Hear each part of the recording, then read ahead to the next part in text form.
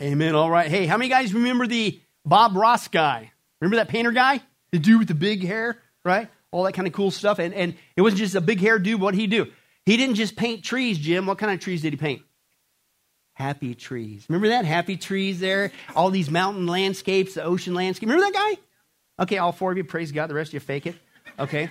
But apparently, I don't know if you learned this, but he not only was a cool painter and could do all kinds of neat scenes there, but he was a master at fixing mistakes just like that. Okay, I got some proof. Watch this. This is amazing. You know, over and over again I say, we don't make mistakes. We have happy accidents. So today, let's have a happy accident and see what we can make out of it. I'm just going to grab this and lift it upward. Let's just lift upward and blend this out. Just lift it upward. I'm going to get all those scrape marks out. Just blend all together. Bob Ross was a prophet of God or something. I don't know why.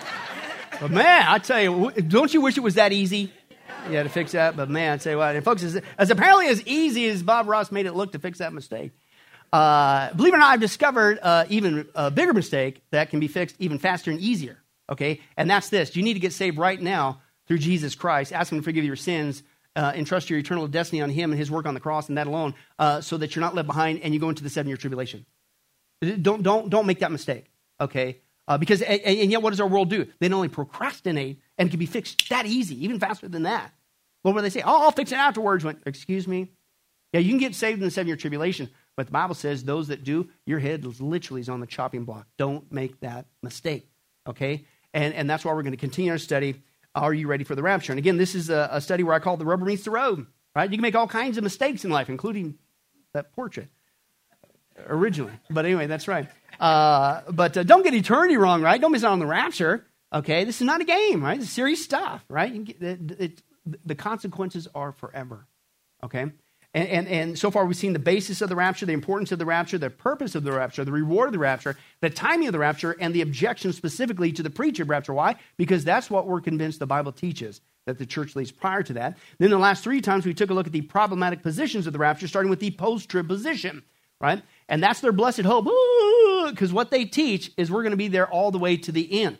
By way of visual, again, we believe the Bible teaches pre-trib, that we leave prior to the 7-year tribulation. Then we come back with Jesus at the end of the 7-year tribulation, Revelation 19, at the second coming. Post-trib says, nope, you're going all the way through the whole thing, and here's your blessed hope. You go up and come straight back down. The quickest elevator ride in human history, according to them. And we saw, hey, it's not just the polar opposite of the pre-trib position that we believe the Bible teaches, but man, it's got some, shocker, it's got some big biblical problems, right? And we saw that they placed the church under God's wrath. They state that the tribulation saints will be protected. No, they won't. They replace Israel with the church. They destroy the purpose of the rapture. Then they confuse the rapture with God's judgment. They confuse the rapture with the day of the Lord. They confuse the rapture with the second coming. They create a problem with the millennial population, and they create a problem with the millennial separation. And then last time we saw 4 more problems. Man, how many do you have to get before you reject it? They destroy the meaning and purpose of Jesus' wedding. They create a problem with Christian rewards, and they create a problem with the resurrection, and they create a problem with the Antichrist. If we're here in the 7-year tribulation, who's the first one who's going to be pointing out the Antichrist? Hello? That's why the Scripture says the restraining influence of the church has to be removed first, then the appearance of the Antichrist can come. That's what the Bible teaches. And again, we saw, man, that's 13. I mean, how many times, if you end up creating problems, confusing Scripture, contradicting the Bible, how many do you need before you say, you know what, I got it wrong. I need to drop this thing like a hot potato and get back to what the Scripture says. Unfortunately, people persist, okay? But that's why we reject it. It's not because we're just being insensitive weaklings who can't survive like those people in the 70s. No, we reject it because you disagree with the Scripture. And the Scripture is what defines my rule for faith and practice, sola scriptura. But that's not all. The second problematic position that we're going to now take a deal with, we're going in reverse chronological order, is what's called the pre-wrath position. And as you can tell there, it's a very exciting position, right? And this is what you have to look forward to, right? Because our blessed hope is, yay, we get to leave prior to the 7-year tribulation. They say, nope, we get to go 3/4 through. And that's why some call it the 3/4 rapture view, right? One guy puts it this way. If you're not familiar with this view, let me explain it to you. It was made by Robert Van Kampen, roughly around 1990s. We saw before, he was the multi-millionaire guy who just, with his own library and intelligentsia and his money to propagate it, wasn't because it was so popular. He bought the books and spread them across the United States, okay? And he found his, if you will, a bullhorn with Rosenthal, okay, to help propagate it. But he started this about 1990, the three-quarters rapture view. Now, it's got a blend of mid-trib and post-trib rationale. And he has the church continuing through the first, basically, three-quarters of the 7-year tribulation, hence the title, three-quarters rapture view. Now, instead of seeing the 70th week of Daniel and its events as a single period, as the Bible states, right? Why do we have a 7-year tribulation? Why not 5? Why not 2? Why not 122? Because it's the final week, 7, of Daniel's 70th week prophecy. But it's 1 week. Well, he chops that baby up in order to fit his preconceived idea. And he says, no, it's chopped up into parts. No, but he says it's a part of it is the wrath of man, part of it is the wrath of Satan, and then part of it is the wrath of God. And through this redefinition, he basically splits the 7-year tribulation up, Daniel's 7th week, which you can't do, but he does, okay, into 3 parts. 1, he calls the beginning of the birth pains. 2, the great tribulation, which the Bible defines as the full second half. He says, no, that's the first half of the second half. And then he takes the day of the Lord, which starts at the beginning, we'll see shortly, at the beginning of the 7-year tribulation, moving on through the millennium. He says, no, that's the last half of the second half. And it also includes a 30-day period after the second coming. What? So by arbitrarily chopping up Daniel's 70th week this way, he, prepares the way for his rapture view. You know what that is? That's a fancy way of saying what? I'm twisting the scripture to fit my view. That's not how you interpret the Bible. The Bible speaks out to us. You don't go to the Bible and says, I want it to be this way, so now I'm going to look for scripture and twist it to make it work. But that's what he does, basically, with that. Therefore, again, he makes mishmash out of the scripture, and it just goes downhill from there. And the reason why is because it's like a house of cards. You get a nice little house of cards. God's word is perfectly unified. He doesn't contradict himself. It's the same through and through. Leave it alone. It's perfectly continuous. It never disagrees with itself. Old Testament, New Testament, that's one of the proofs of the scripture. Man never would whip this up. If man whipped this up, there'd be contradiction all over the place. There isn't. Right? And if you end up getting contradictions out of it, it's a sign that you're getting it wrong. Man's hand is involved in that. But that's what he does. He literally makes mishmash out of the scripture with his position because he goes in it with a conception there. And we'll get to that in just a second. But again, just to recap, our belief, based on what we believe on the Bible teaches, we believe that we're leaving hence pre-trib, prior to the 7-year tribulation. We come back with Jesus at the end. We're in heaven that whole time. Pre-wrath basically says that, no, you're going 3/4 of the way. Post-trib was all the way. Pre-wrath says you're basically 3/4 of the way, and then somehow you get relief after that. But again, as you can see, the pre-wrath position is completely opposed to the pre-trib position, just like the post-trib was, okay? And I don't know about you, but it's not only messed up, but the more you get into it, it's probably one of the most confusing positions on the rapture ever. And I think I know why. But one guy, he even agrees with me that it's confusing. He said the pre-wrath view is not pre-trib view because it insists that the church will be present on earth during most of the 7-year tribulation, okay? The pre-wrath view is neither mid-trib because it insists that the rapture will occur after the midway point of the 7-year tribulation.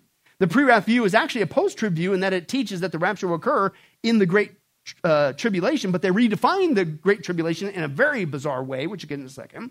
And instead of saying that the great tribulation ends at the same time as Daniel's 70th week, they say, no, it ends just prior to the day of the Lord, which they say takes place at the end of the 7-year tribulation, but the Bible says it takes place at the beginning and moves forward, and therefore, quote, the pre-wrath view is post-trib, but not post-Daniel's 70th week, because it teaches the rapture will take place towards the end of Daniel's 7th week, but not the end. So, you got that? Yeah, it rhymes with confusion. Okay, in fact, it makes me want to say a statement like this, prophet. Watch this. What you talking about? What you talking about? What you talking about? What you talking about, Willis? Yeah, what you talking about, Willis, is right. Another prophet of God. That's 2 in one sermon. This is amazing, right? But that's where you're trying to understand this. And so I'm trying to work with you, but you're like, what a jumbled up mess. And again, folks, guess what? If you're interpreting the Bible correctly, you don't come up with a jumbled up mess. When you come up with a jumbled up mess, and then you got to have a scientific book to understand it and explain it, it's a sign that's not from God. God is not the author of confusion. Man is, right? But that's what these guys do. And so we're going to break it down, how they confuse and create confusion with their version of the rapture. It's a three-quarter view. And the first way that we're going to take a look at it is they confuse the timing of God's wrath. Okay, now right out of the gates, they would say they agree with us with the pre-trib position that the church is not appointed unto God's wrath. But the further you begin to have them explain it, their version of God's wrath is all messed up. And it's not just messed up, it does not agree with the Scripture. They say, and they would have us believe, that God's wrath is, listen, only limited to only the final quarter of the 7-year tribulation. But as we saw before in our studies, no, once it starts, it's coming straight from the Lamb of God, Jesus, who last time I checked is God, and moves forward. And as always, don't take my word for it. Let's listen to God's. Open your Bibles to Revelation 5. This is our opening text today. Revelation 5 and verses 1 through 5. And this is the chapter before Revelation chapter 6. How many guys can figure that out as we get ready to turn there, okay? Now, Revelation 6, the reason why I say that is what? We're dealing with the context, which is an important thing to do. What's the three most important words in real estate? Location, location, location. What's the three most important words in proper, correct biblical interpretation? Context, context, context. So before we even get to Revelation 6, which is where the 7-year tribulation starts and then goes forward, let's see, in fact, where these judgments, i.e. where this wrath is coming from. And last time I checked, it's not coming from man or Satan, as the pre-wrath theory would have you and I believe. But Revelation chapter 5, verse 1 says this, Then I saw in the right hand of him who sat on the throne a scroll with writing on both sides and sealed with 7 seals. And I saw a mighty angel proclaiming in a loud voice, Who is worthy to break the seals and open the scroll? But no one in heaven or on earth or under the earth could open the scroll or even look inside of it. So I wept and wept because no one was found who was worthy to open the scroll or look inside. But then one of the elders said to me, Do not weep. See, the Lord of the tribe of Judah, the Lion of the tribe of Judah, who's that? Jesus, the root of David, has triumphed. He is able to open the scroll, and it's what? 7 seals. You may be seated as you can. But the Bible says before Revelation 6, what starts the 7-year tribulation, now we have the context in heaven of the one who's starting the 7-year tribulation, who has the authority to do it. It's right here. It's Jesus, the Lamb of God, and he opens up the scroll. The scroll contains all of the judgments of the book of Revelation, chapter 6, 4 through 18, right? It's a unified scroll, right? And when you open up the seals is the first one. The 7th seal opens up the what? The next one, the trumpets, right? In the same unified scroll. And then when you get to the 7th trumpet, what's that open up? The bowls, which is the final judgments, but it's one scroll. It's got the seals on it. And here's my whole point. Where is this taking place? It's taking place in heaven. Who is the one who has the authority alone on heaven and earth, under the earth? Who's the only one who has the authority to open up this judgment coming to planet earth and unleash it on planet earth? Both answers correct. Jesus, as we saw, according to that. So how could you sit there and say that this is partly the wrath of man, partly the wrath? It's coming from Jesus. That the context before it even gets started is coming from Jesus. And then once it starts, it's really reiterated, it's coming from Jesus, right? We saw this before. The very first seals, the trumpets, and the bowls, the seals are the first part of the 7-year tribulation. They tell you where this is coming from. It ain't man or Satan. Right here, Revelation 6:1, the beginning of the 7-year tribulation. I watched as who opened the first seal? The Lamb. Who's that? That's Jesus. Hello. He's the one who opened the first of the 7 seals. Revelation 6:3, when the Lamb opened the second seal. Okay. Revelation 6:5, when the who? The Lamb opened the third seal. Revelation 6:7, when the who? The Lamb opened the 4th seal, right? Revelation 6:9, and when he contextually who? Jesus, the Lamb, opened the 5th seal. Revelation 6:12, and I watch this, he, God, Jesus, the Lamb, opened the 6th seal. Revelation 8:1, and when he opened what? The 7th seal, which unleashes the 7 trumpets, which then at the end of that unleashes who's doing this? It says it right there, it's Jesus. So how can you sit there and say that this is coming from the wrath of man, the wrath? No! Jesus is the one who had the authority. 5, it starts in 6, and it says 7 for 7. How do you get around this? It's coming from the Lamb, Jesus Christ, from God. Then on top of that, okay, when the judgment starts, it's also declared by the 4 living creatures who, last time I checked, don't work for Satan or man, right? They work for God. And that's what we see here, just to reiterate. Where's this coming from? Who's responsible for it? Revelation 6:1, then I heard a one like the 4 living creatures saying a voice like thunder, come. And then that was the rise of the Antichrist, which starts the 7-year tribulation. Revelation 6:3, and I heard a second living creature say what? Come. And then here comes the next judgment. Revelation 6:5, I heard the third living creature say what? Come. And then there comes the next seal. Revelation 6:6, and I heard what sounded like a voice among the 4 living creatures saying, a quart of wheat for a day's wages, and 3 quarts of barley for a day's wages, and do not damage the oil in the wine. And Revelation 6:7, when the Lamb opened the 4th seal, I heard the voice of who? The 4th living creature say, come. Now here's the obvious question. Do the 4 living creatures, the cherubim that surround the very throne room of God, do they work for man? Do they listen to man? Do they heed the desires of Satan? So how can you sit there and say that this is part of man's wrath and Satan's wrath, and only the last part is God's wrath? What Bible are you reading? Apparently not the one and only Bible. Okay? The 4 living creatures exist in heaven doing God's work, declaring his wrathful judgments to come.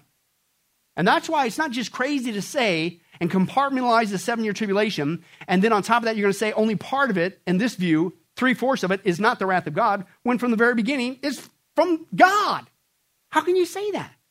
Okay, but again, that's what they do. And then just for more proof, once this is the seal judgments, very beginning, you keep reading the scripture, which I highly recommend, you're going to see that it's God's wrath all the way to the very end, from beginning to end, right? We saw this before, right? Here's this verse, Revelation 6. Again, this is the sealed judgments. They even admit where this is coming from, right? They called on the mountains and rocks, what? Fall on us and hide us from who? The face of him who sits on the throne, and from the where? The wrath of Satan, the wrath of man. What's it say here? We're in the first half. The wrath of the Lamb. For great, the great day of the wrath has come, and who can stand? Right? And some say, well, it just started right then. No. Contextually, even though the word wrath doesn't occur, but again, it's still the first half. But contextually, the usage of famine, sword, and pestilence, the first 4 judgments there, those are always dealing with God's wrath. If you study the Bible, which again I highly recommend, you see that in Ezekiel and Jeremiah. Also, the verb there in the Greek, has come, it's past tense.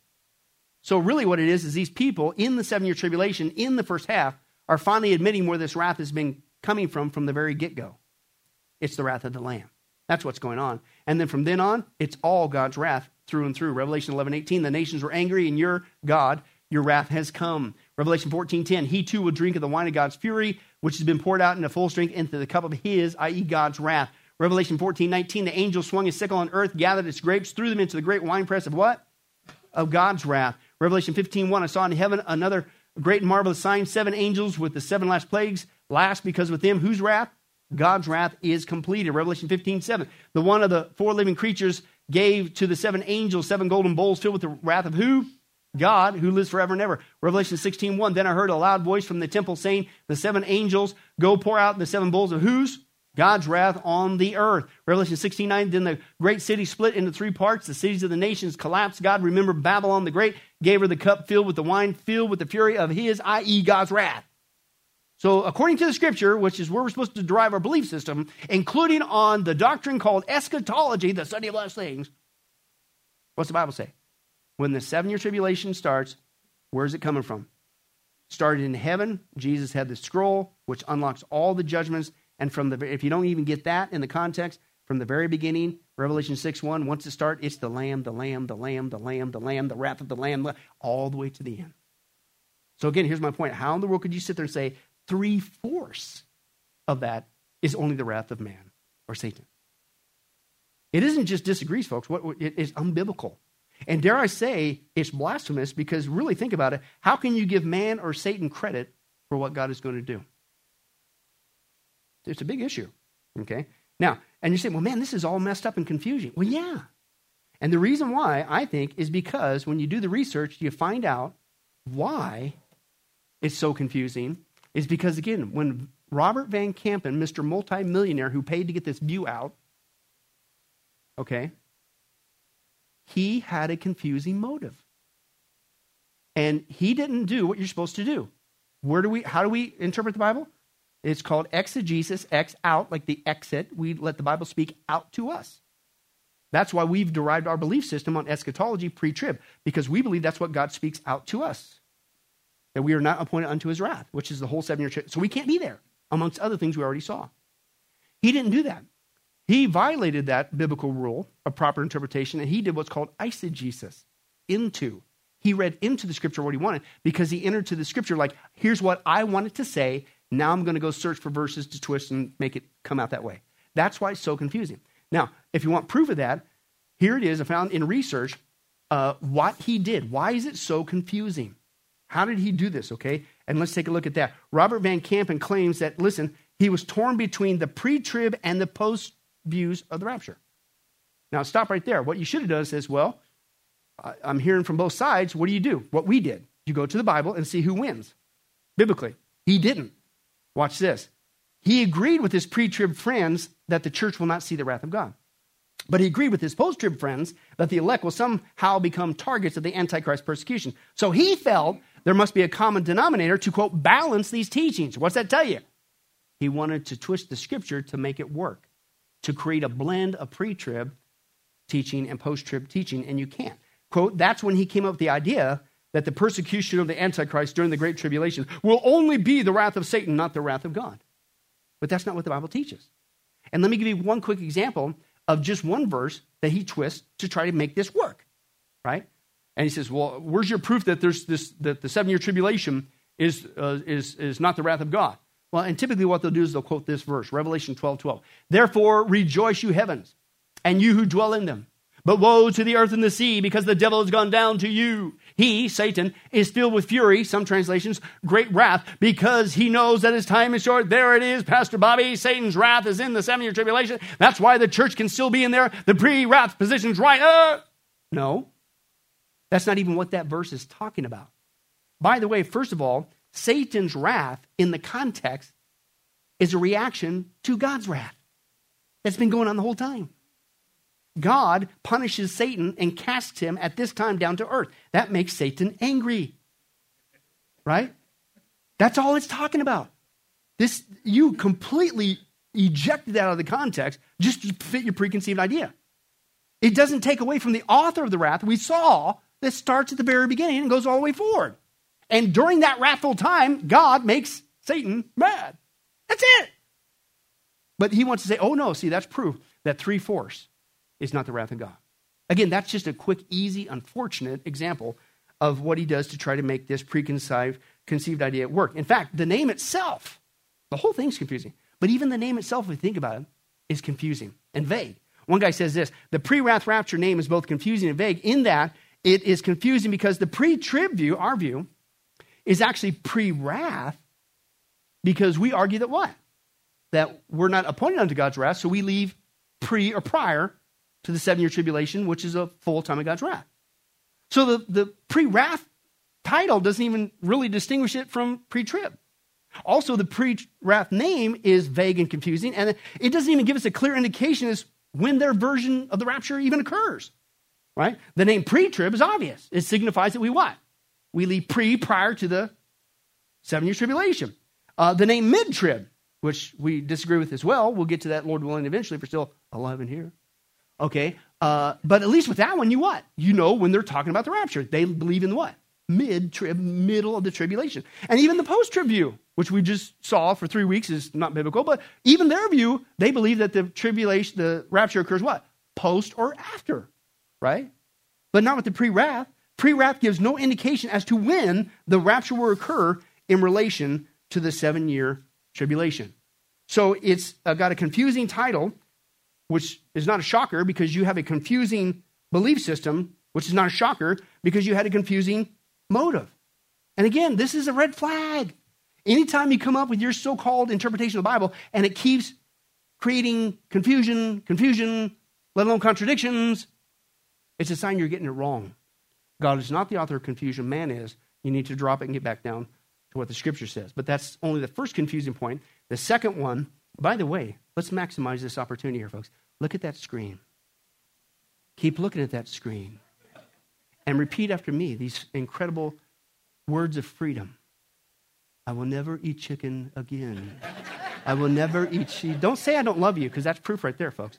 I'll resort to whatever it takes to set you free. Dare to be free. Chicken free is the way to be, right, Brian?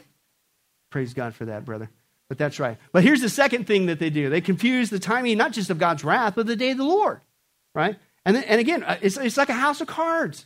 Once you make one, you should never tweak Scripture But you know you're in a false teaching that once you tweak one, guess what it does?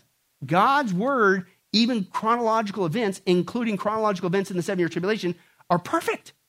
But you tweak with one, everything goes down too. Now, for those you wondering, is the universal sound for going down the tube.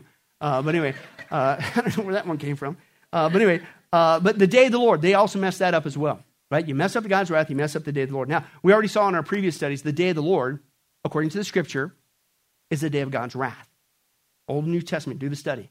It's a day of gloominess. It's a day of darkness, distress, trouble. It's a day of God's wrath and anger and desolation and vengeance and destruction. It's terrible. It's horrible. It refers to his cataclysmic final judgment upon the wicked, not the church, because we're not appointed unto wrath. Now, here's my whole point in saying that. Even though the pre-wrath position says and agrees with us that the church is not appointed unto wrath, they not only tweak the timing of God's wrath, they tweak this day of the Lord, right? The Bible says, since the day of the Lord is a day of God's wrath, we can't be a part of the day of the Lord. And the Bible also tells us when it begins. We just saw, when does God's wrath begin? The very beginning. So that's why the Bible says the day of the Lord starts at the 7-year tribulation when his wrath begins, and then moves forward on in through the millennium. But that's not what they say. Let me just give you a little chart of what they say, right? First of all, again, we're on the day of the Lord. They believe the birth pains, the seals and whatever, but we'll get to this in a second. They mess up the judgments of God too. Shocker. But they even have it going on into the second half. And it's like, no, that's just the first half, but they got to bleeding over. Then they take the Great Tribulation, right, which we'll see in a second. The Bible says starts at the midway point, the abomination of desolation, when the Antichrist goes up in the rebuilt Jewish temple, the halfway point, and then it goes all the way to the end, right? That's the second half. And it's the reason why it's called the Great Tribulation is basically you thought the first half was bad, you ain't seen nothing yet until you see the second half, right? But they compartmentalize that only to a portion, okay, of the second half. But then here comes this event called the what? The day of the Lord. Watch this. They not only squeeze it into the back end, okay, but it's supposed to start at the very beginning because it's the day of God's wrath, which starts at the very beginning. But then they what? Then it continues on even after the 7-year tribulation, right? Okay, they redefine it to say that, listen, the day of the Lord occurs only in the final quarter of the 7-year tribulation, and that's how they say that's only when God's wrath occurs, and we're saved out before that. And I don't know about you, but it's time for this prophet again. What you talking about, Willis?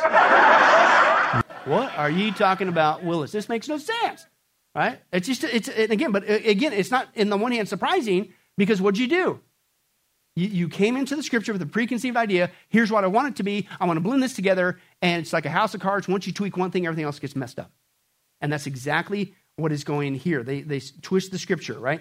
Again, the day of the Lord starts at the beginning, works its way forward, and once you, listen, not just mess with the timing of God's wrath, but now you mess with this thing called the day of the Lord, then guess what it does? It messes up every other timing that the scripture talks about this event. Let me give you one example of that, right? The scripture talks about, in this passage, about the day of the Lord, okay, in 1 Thessalonians 5, 2-3, for you know very well that the what? The day of the Lord, here it is. He's going to give you a description of it, okay? It will come like what? Like a thief in the night.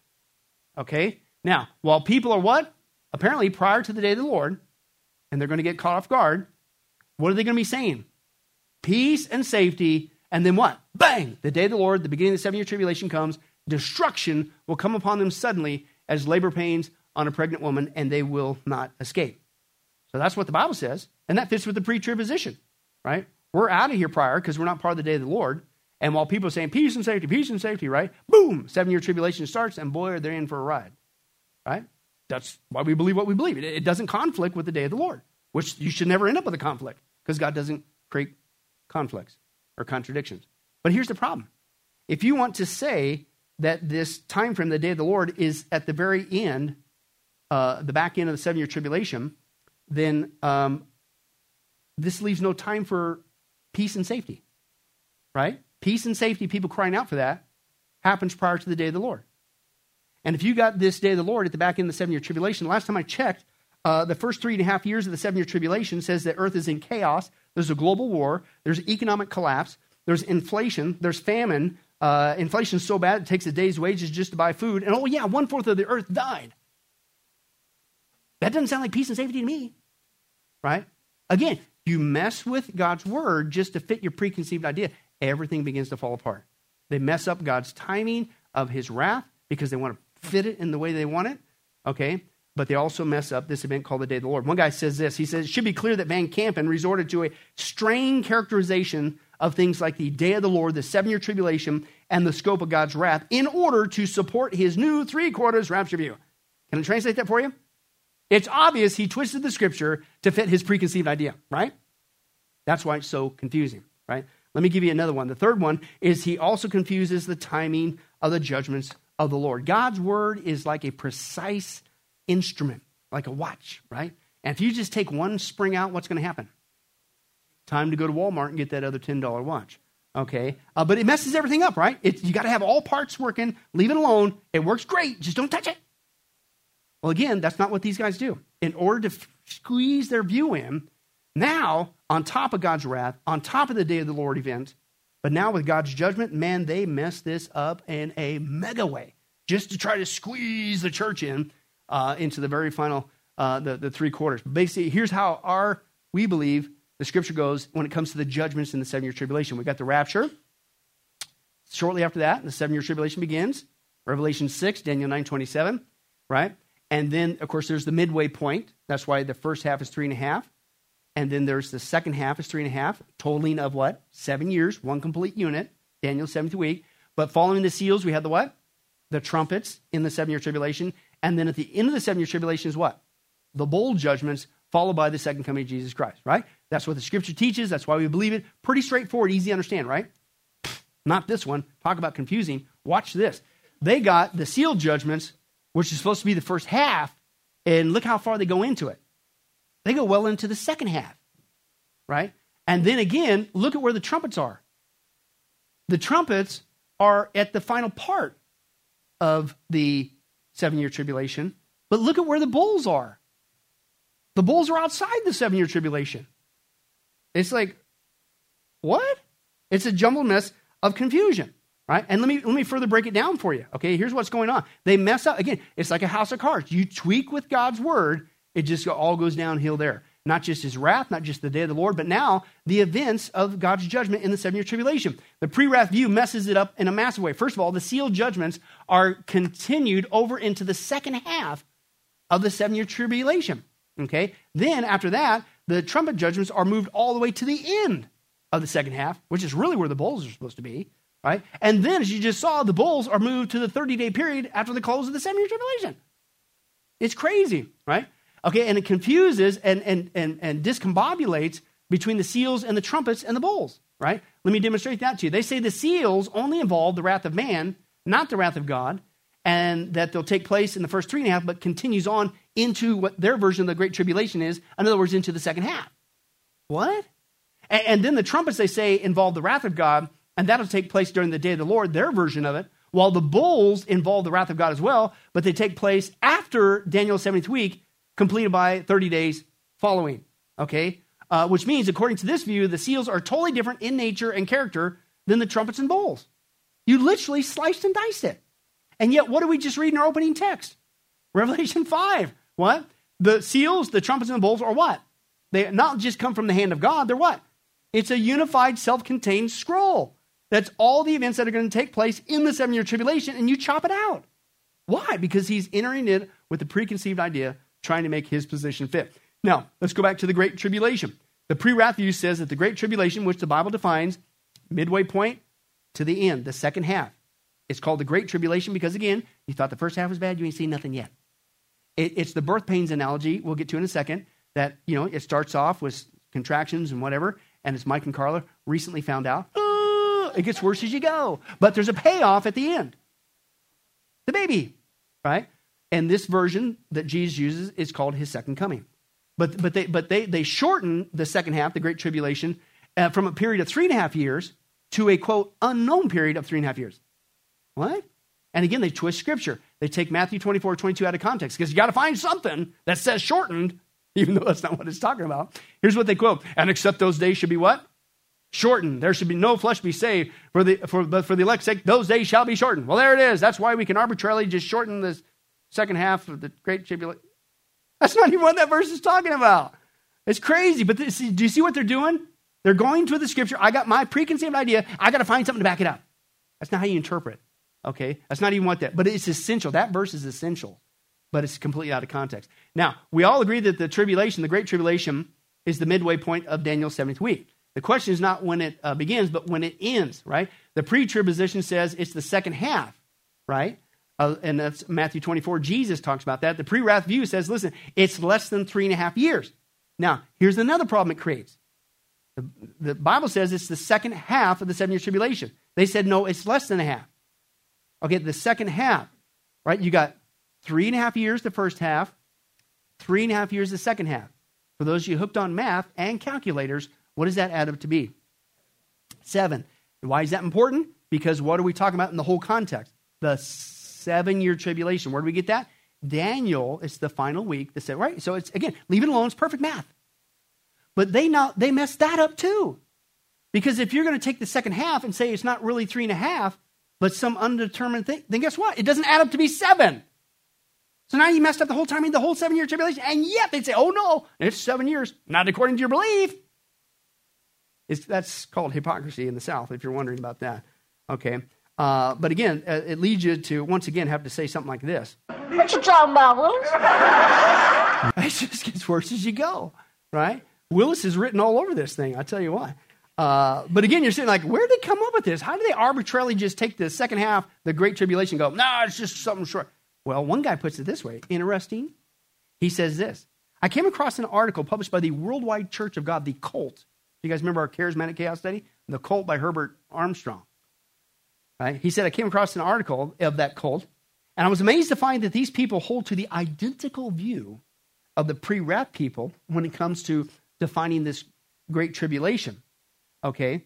And the Worldwide Church of God cult has been teaching these things since 1986, and probably long before that. And then again, Van Kampen comes out with his view in about 1990, and it's like, I wonder where you got it from. Now, I can't say thus saith the Lord, but if in fact you're being influenced by a cult, that's not a good sign. But even that's not what the scripture teaches.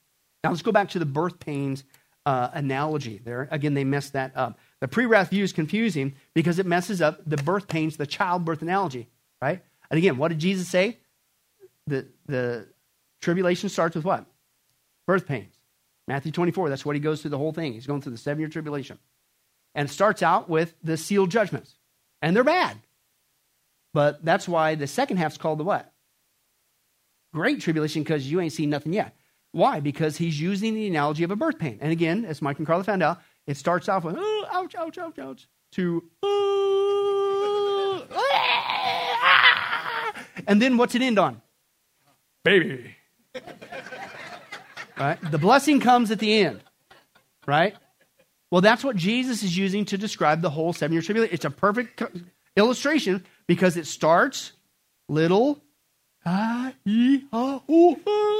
then the blessing.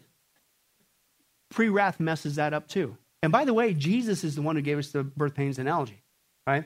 One guy, he talks about that. He says, listen, he said the pre-wrath view, we don't have that. That it starts out small, and then gets worse and worse until the blessing comes, the second coming.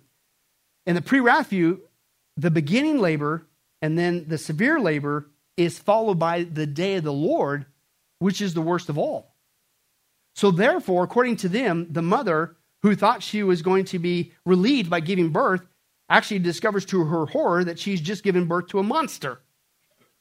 Because now she's completed the hard labor, which you're expecting the baby, but basically he said, oh, you ain't seen nothing yet.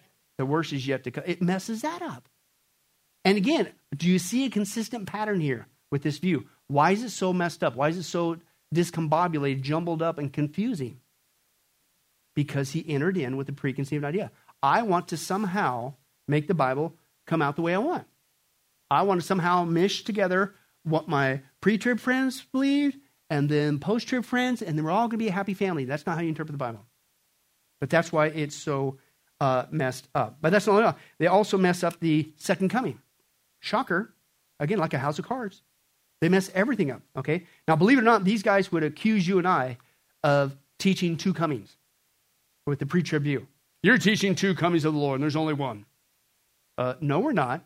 The rapture is not the same event as the second coming. That's how we answered that many times before in our study. The rapture, we go to be with Jesus in the clouds. He doesn't come to the earth. We go to be with him and then back to heaven. The second coming, we come back with him from heaven to the earth. Two totally different events. So we're not teaching two comings. There's only one second coming, right? Now, the irony is they're the ones who teach multiple comings, okay? And it's just pretty crazy because, again, they got to fix it. Now, did you know that one verse that they will never quote is John 14? Because John 14 tells us where we go at the rapture, right? Let me just share that with you real quick. John 14:3, and again, not just 1 Corinthians 15, 1 Thessalonians 4, John 14 is a rapture passage. So this tells us where we're going after the rapture. John 14:3, Jesus speaking, that where I am, where's Jesus right now? Right hand of the Father, there you may be what? Also. So when he comes back to get us at the rapture, where are we going? To heaven, right? But not according to pre-wrath, okay? That's why they typically don't even want to have anything to do or even bring up this passage because it contradicts their theory. They actually believe that there's going to be this continued descent and presence with the Lord. But the Bible says, no, we're not just going to go to Jesus and then continually descend with the presence of the Lord. It says right there, we go what? We go to heaven, right? But that's not what their view says. In fact, I'm not making this up. They accuse us of multiple comings of Jesus, but watch what they actually teach. This is wild. Look at this. They have not only the rapture at the 3/4 point, but then they say that Jesus comes during the day of the Lord, first time, if you don't even want to count their version of the rapture, okay? And then 30 days later, they say that he comes again, and then 45 days later after that, Jesus comes again. Which makes me want to do this again. What you talking about, Willis? What are you talking about, Willis? You accuse me of two different comings, but I'm not. I just explained that to you. But the hypocrisy is, how many do you got? This is what they teach. According to them, at the end of Daniel's 70th week, Jesus returns to save Israel from annihilation. Then at the end of the 30 days of reclamation, Jesus returns again to defeat Satan at the Battle of Armageddon. Then, following the 45 days of restoration, Jesus returns to heaven, gathers his church, and returns to begin the 1,000-year reign. Excuse me?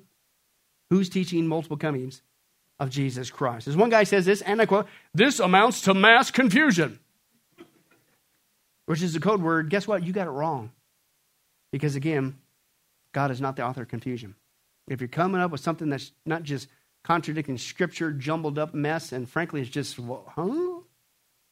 that's a sign that you got it wrong. And you need to get back to what the Scripture teaches.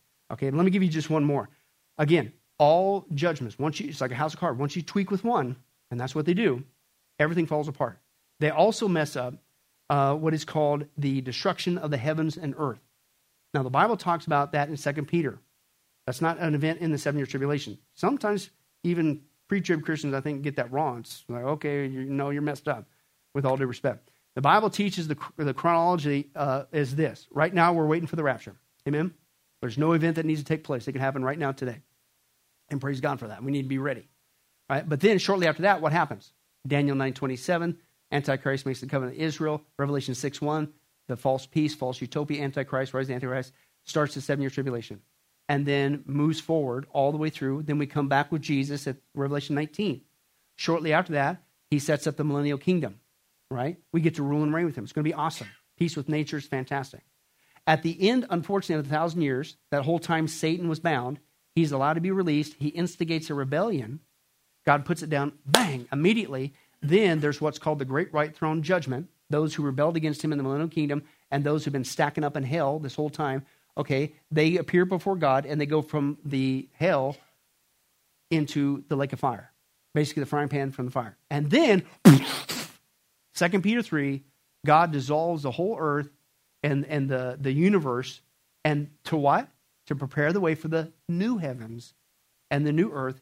And we get to be for him forever and ever. No more mourning, no more crying, no more death, no more pain, no more demons, no more Satan, none of that stuff. Forever and ever and ever. The theological term is the state of eternity. Makes sense, right? And that's at the very end. I am not joking, folks. Just like a house of cards, these guys messed that up. All because they had to tweak the scripture to fit their preconceived idea. Let's take a look at that as well. The destructions of the heaven and earth. Now, they confuse that event, and they say that this event takes place, listen, near the end of the 7-year tribulation. What? Because, again, they tweak the day of the Lord. And the destructions of the heaven and earth is a part of the day of the Lord. But remember, they tweaked it to try to fit the back end. So guess what? It messed this up too. Again, once you tweak God's scripture, it messes everything up. It's a sign you're getting it wrong. They actually say that the dissolving of the universe will happen before the millennium, not after the millennium, as the Bible teaches. They also say that the new heavens and new earth will occur during the millennium instead of after. Okay, so they get that wrong as well. And that's because, again, they try to compress out of context the day of the Lord. Instead of being the second half, no, it's an unpredetermined time at the back end of the 7-year tribulation. But the Bible says that the day of the Lord starts at the beginning of the 7-year tribulation, continues right on through the 7-year tribulation, right through the millennium. That's why this event of Peter is a part of the day of the Lord, because that's that time period, right? And it continues on. But again, 2 Peter 3:10, if you read it, it says that the earth and everything is going to be what? Literally, it says there in the Greek, the elements will be burned up. The elements will be melted. So the earth, literally down to the atomic level. Oh, could God do that? Yeah, he created the heavens and the earth. He could just say protons, and it's like a gigantic atomic bomb, not just to the planet, but to the universe. Goes up into a flaming fireball. Okay, so here's my point. If this took place during the 7-year tribulation, last time I checked, the earth and the universe going up in a flaming fireball leaves no survivors. I don't care how much asbestos you put on your Jeep or wrapped yourself in your bug out shelter. You're dead. Do you see how goofy this is? It's like, you got to be kidding me. So again, the pre-wrath, again, tweaking the timing, not just of the wrath, but of the day of the Lord, the great tribulation. It all falls down like a house of cards. It's crazy. But unfortunately, that's not all. The fourth confusing problem is they confuse the identity of the church. Okay? But once again, we're out of time, so we'll have to deal with that next time. But again, what's the question every single time? It's not just knowing this, yay, the rapture, I'm a Christian, yahoo. It's what? Are you ready for it? And it's one thing to say that. It's another thing to show that with how you live as a Christian, right? That we are what? We are longing for his appearing. We're loving him. We're growing up with him. And what are we doing? We're sharing the gospel as fast as we can. Why? Because it can happen anytime. So we need to not just say it, we need to show it. But if you're here today or if you're watching online, I don't know your heart, but God does. You can fool me, but you can't fool God. How many signs has God got to give you to let you know that, listen, it looks like our world is falling apart. And in one essence it is. But if you understand the scripture, it's really falling into place. And the good news is, if you get saved, you don't have to be a part of that place that God said is coming, the 7-year tribulation, let alone hell itself. And that's why God gives us signs that it's getting close. And if you look around, if you're honest, in the days that we live in, this is some of the biggest signs ever in the history of the church is getting close. Even in our own country, if you've been paying attention to the last several administrations, the stage is being set for an antichrist to institute his global tyranny.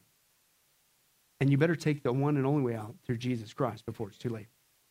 As this video shows. We'll close in prayer after this.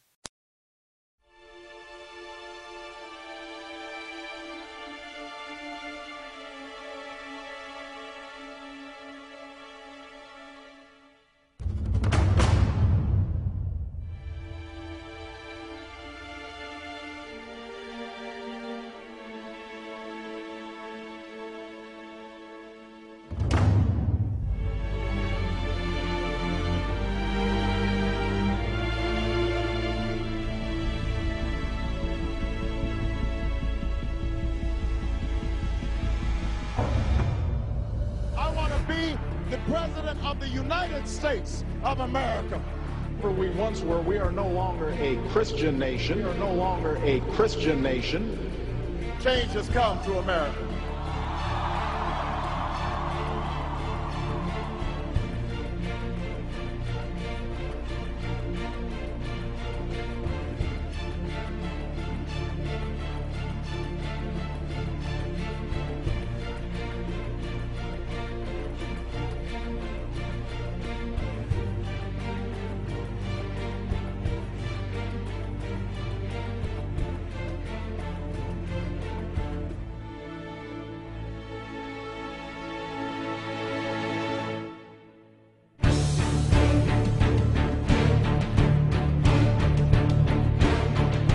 world in which there is the very real prospect of a new world order.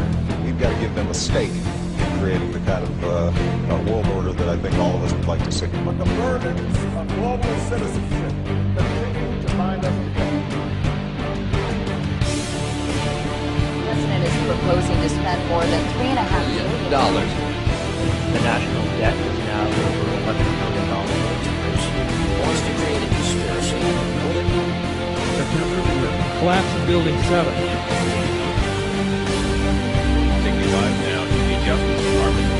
Attorney General Roberto Gonzalez, brief reporter on terror-related. The U.S. is on an unsustainable path.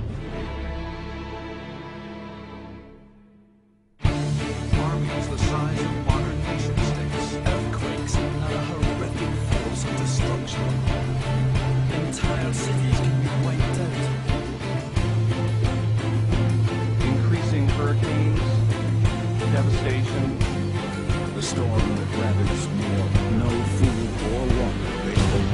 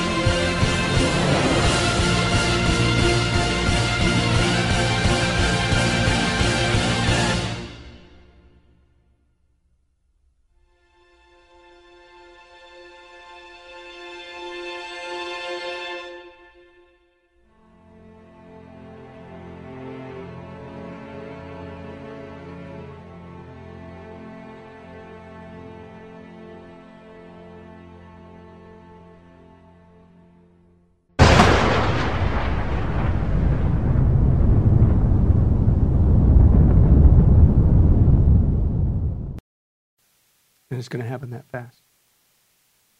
If you're a Christian, you say you're ready, you need to show it, not just say it. You're going to live for Jesus, you're going to love him, you're going to get into his word, you're going to develop an intimate walk with him. We're going to need his strength more than ever in his wisdom. The scripture says we're going to need each other in a huge, mighty way. But the scriptures not only says, don't forsake the assembly of the brethren, but it says, as the day of evil approaches. We're going to need each other. We're going to need each other's back and be there. But we're out of here. And so we also need to get busy sharing the gospel, amen? But if you're here, there is only one way out. There's not a political savior coming. The government is not going to save you. The good news is Jesus Christ can today if you would just call upon his name. Amen? Well, hi, this is Billy Crone of Get a Life Ministries, and I hope you were blessed with this study. But in closing, let me ask you one final question. If you were to die today, are you sure that you go to heaven and not hell? Before you answer that, let me share a couple things that the Bible says. Did you know that the Bible says that God is holy and that we are not? And the wages of our sin or unholiness is death? In other words, we deserve to die and go straight to hell and be separated from God for all eternity. This is the great cosmic dilemma. God who is holy and we are not, how can we have a relationship with him? The two will never mix. Now, to make matters worse, we don't even want to admit this, even though God already knows he's God. And so God, out of love, gave us something called the Ten Commandments. The Ten Commandments were not something to just memorize or stick on your wall to give the appearance of being a religious person. The Ten Commandments were God's divine x-ray, if you will, into our heart and soul to reveal this truth that we need to admit. And that is this, that God is holy and that we are not. We are disqualified for heaven. So let's take a look at that divine x-ray that God's trying to get us to realize. The Ten Commandments, the ninth one says, you shall not bear false witness. That's lying. Okay? How many guys have ever told a lie? Raise your hand. Okay? Well, if you didn't raise your hand, you just did. You just told a lie because we've all done that. Well, that makes us a liar. Another 10 Commandment says that you shall not steal. Don't ever take anything without permission. How many of you guys have ever done that? Well, you guys already said you're a bunch of liars. All of our hands should have went up on that one. If we're being honest, God already knows. Folks, we've all taken something. We've stolen something, right? That makes us a thief. Another 10 Commandments says that you shall not use the Lord's name in vain. He's not just holy, even His name is holy. Hey, folks, let's be honest. If you can believe it, even the name of Jesus Christ has been turned into a common cuss word. Well, the Bible says that's a sin of blasphemy. Now we're a blasphemer. The Bible says you shall not commit adultery. And Jesus said, here's His standard. Even if you look at another person with lust in your eye, you committed adultery in your heart. Wow, so now we're an adulterer. The Bible says you shall not murder. And you might think, well, hey, at least I haven't done that one. Really?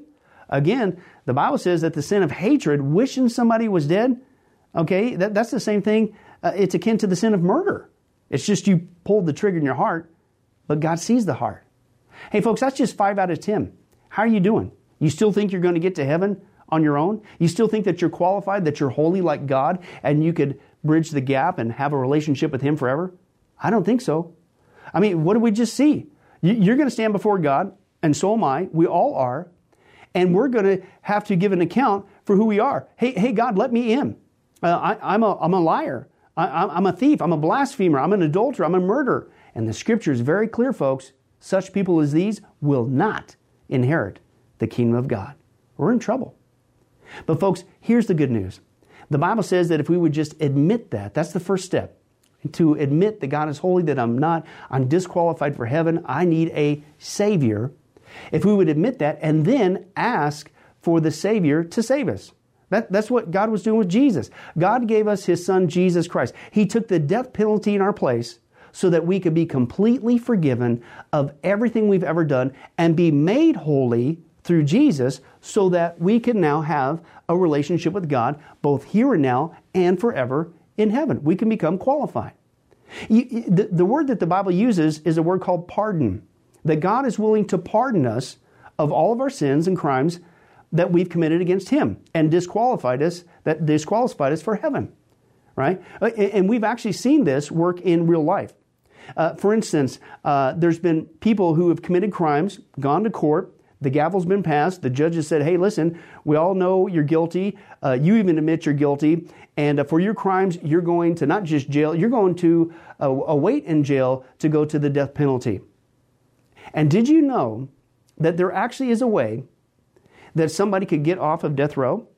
It's called a pardon. The one in the authority, the governor, can grant what's called a pardon for that person's crimes, and they literally can go free. Not because of something they did, because the deeds are already done, you can't undo it. Not because they tried to clean up their act while they were stuck in the jail cell, because that doesn't change anything. But simply out of mercy, the person who has the authority can give them a pardon, and they can go free. And did you know, it's actually on historical record, that there have been people who have been granted a pardon from the death penalty, and they've refused to take it. And so, even though the offer was there to be set free, they themselves still had to go to the death penalty. Folks, in a nutshell, that's what God's doing every single day with all of us this side of heaven. While you still have breath, you still have an opportunity to receive God's pardon. He's willing to forgive you of all your sins if you would just receive His pardon through Jesus Christ. Again, that's what He was doing on the cross. The cross was the death penalty of the day. But since we weren't there, and since we can't earn it, it's a gift from God, you have to receive that by faith. Reach out even today from your own spiritual jail cell, if you will, and say yes to Jesus and God's pardon so that you can be set free and go to heaven. The Bible says that if you will confess Jesus as Lord and believe in your heart that God raised Him from the grave, you will be saved. Hey folks, if that's you, don't delay. You may not even have tomorrow. Today could be your last day. Please accept Jesus Christ as your Lord and Savior. Confess with your mouth He is Lord. Believe in your heart that God has raised Him from the grave. And the Bible says you will be saved. Well, this has been Billy Crone of Get a Life Ministries. If there's anything that we could do for you, our information and number will come up here shortly, and please don't hesitate to contact us. But remember, I hope to see you in heaven. God bless.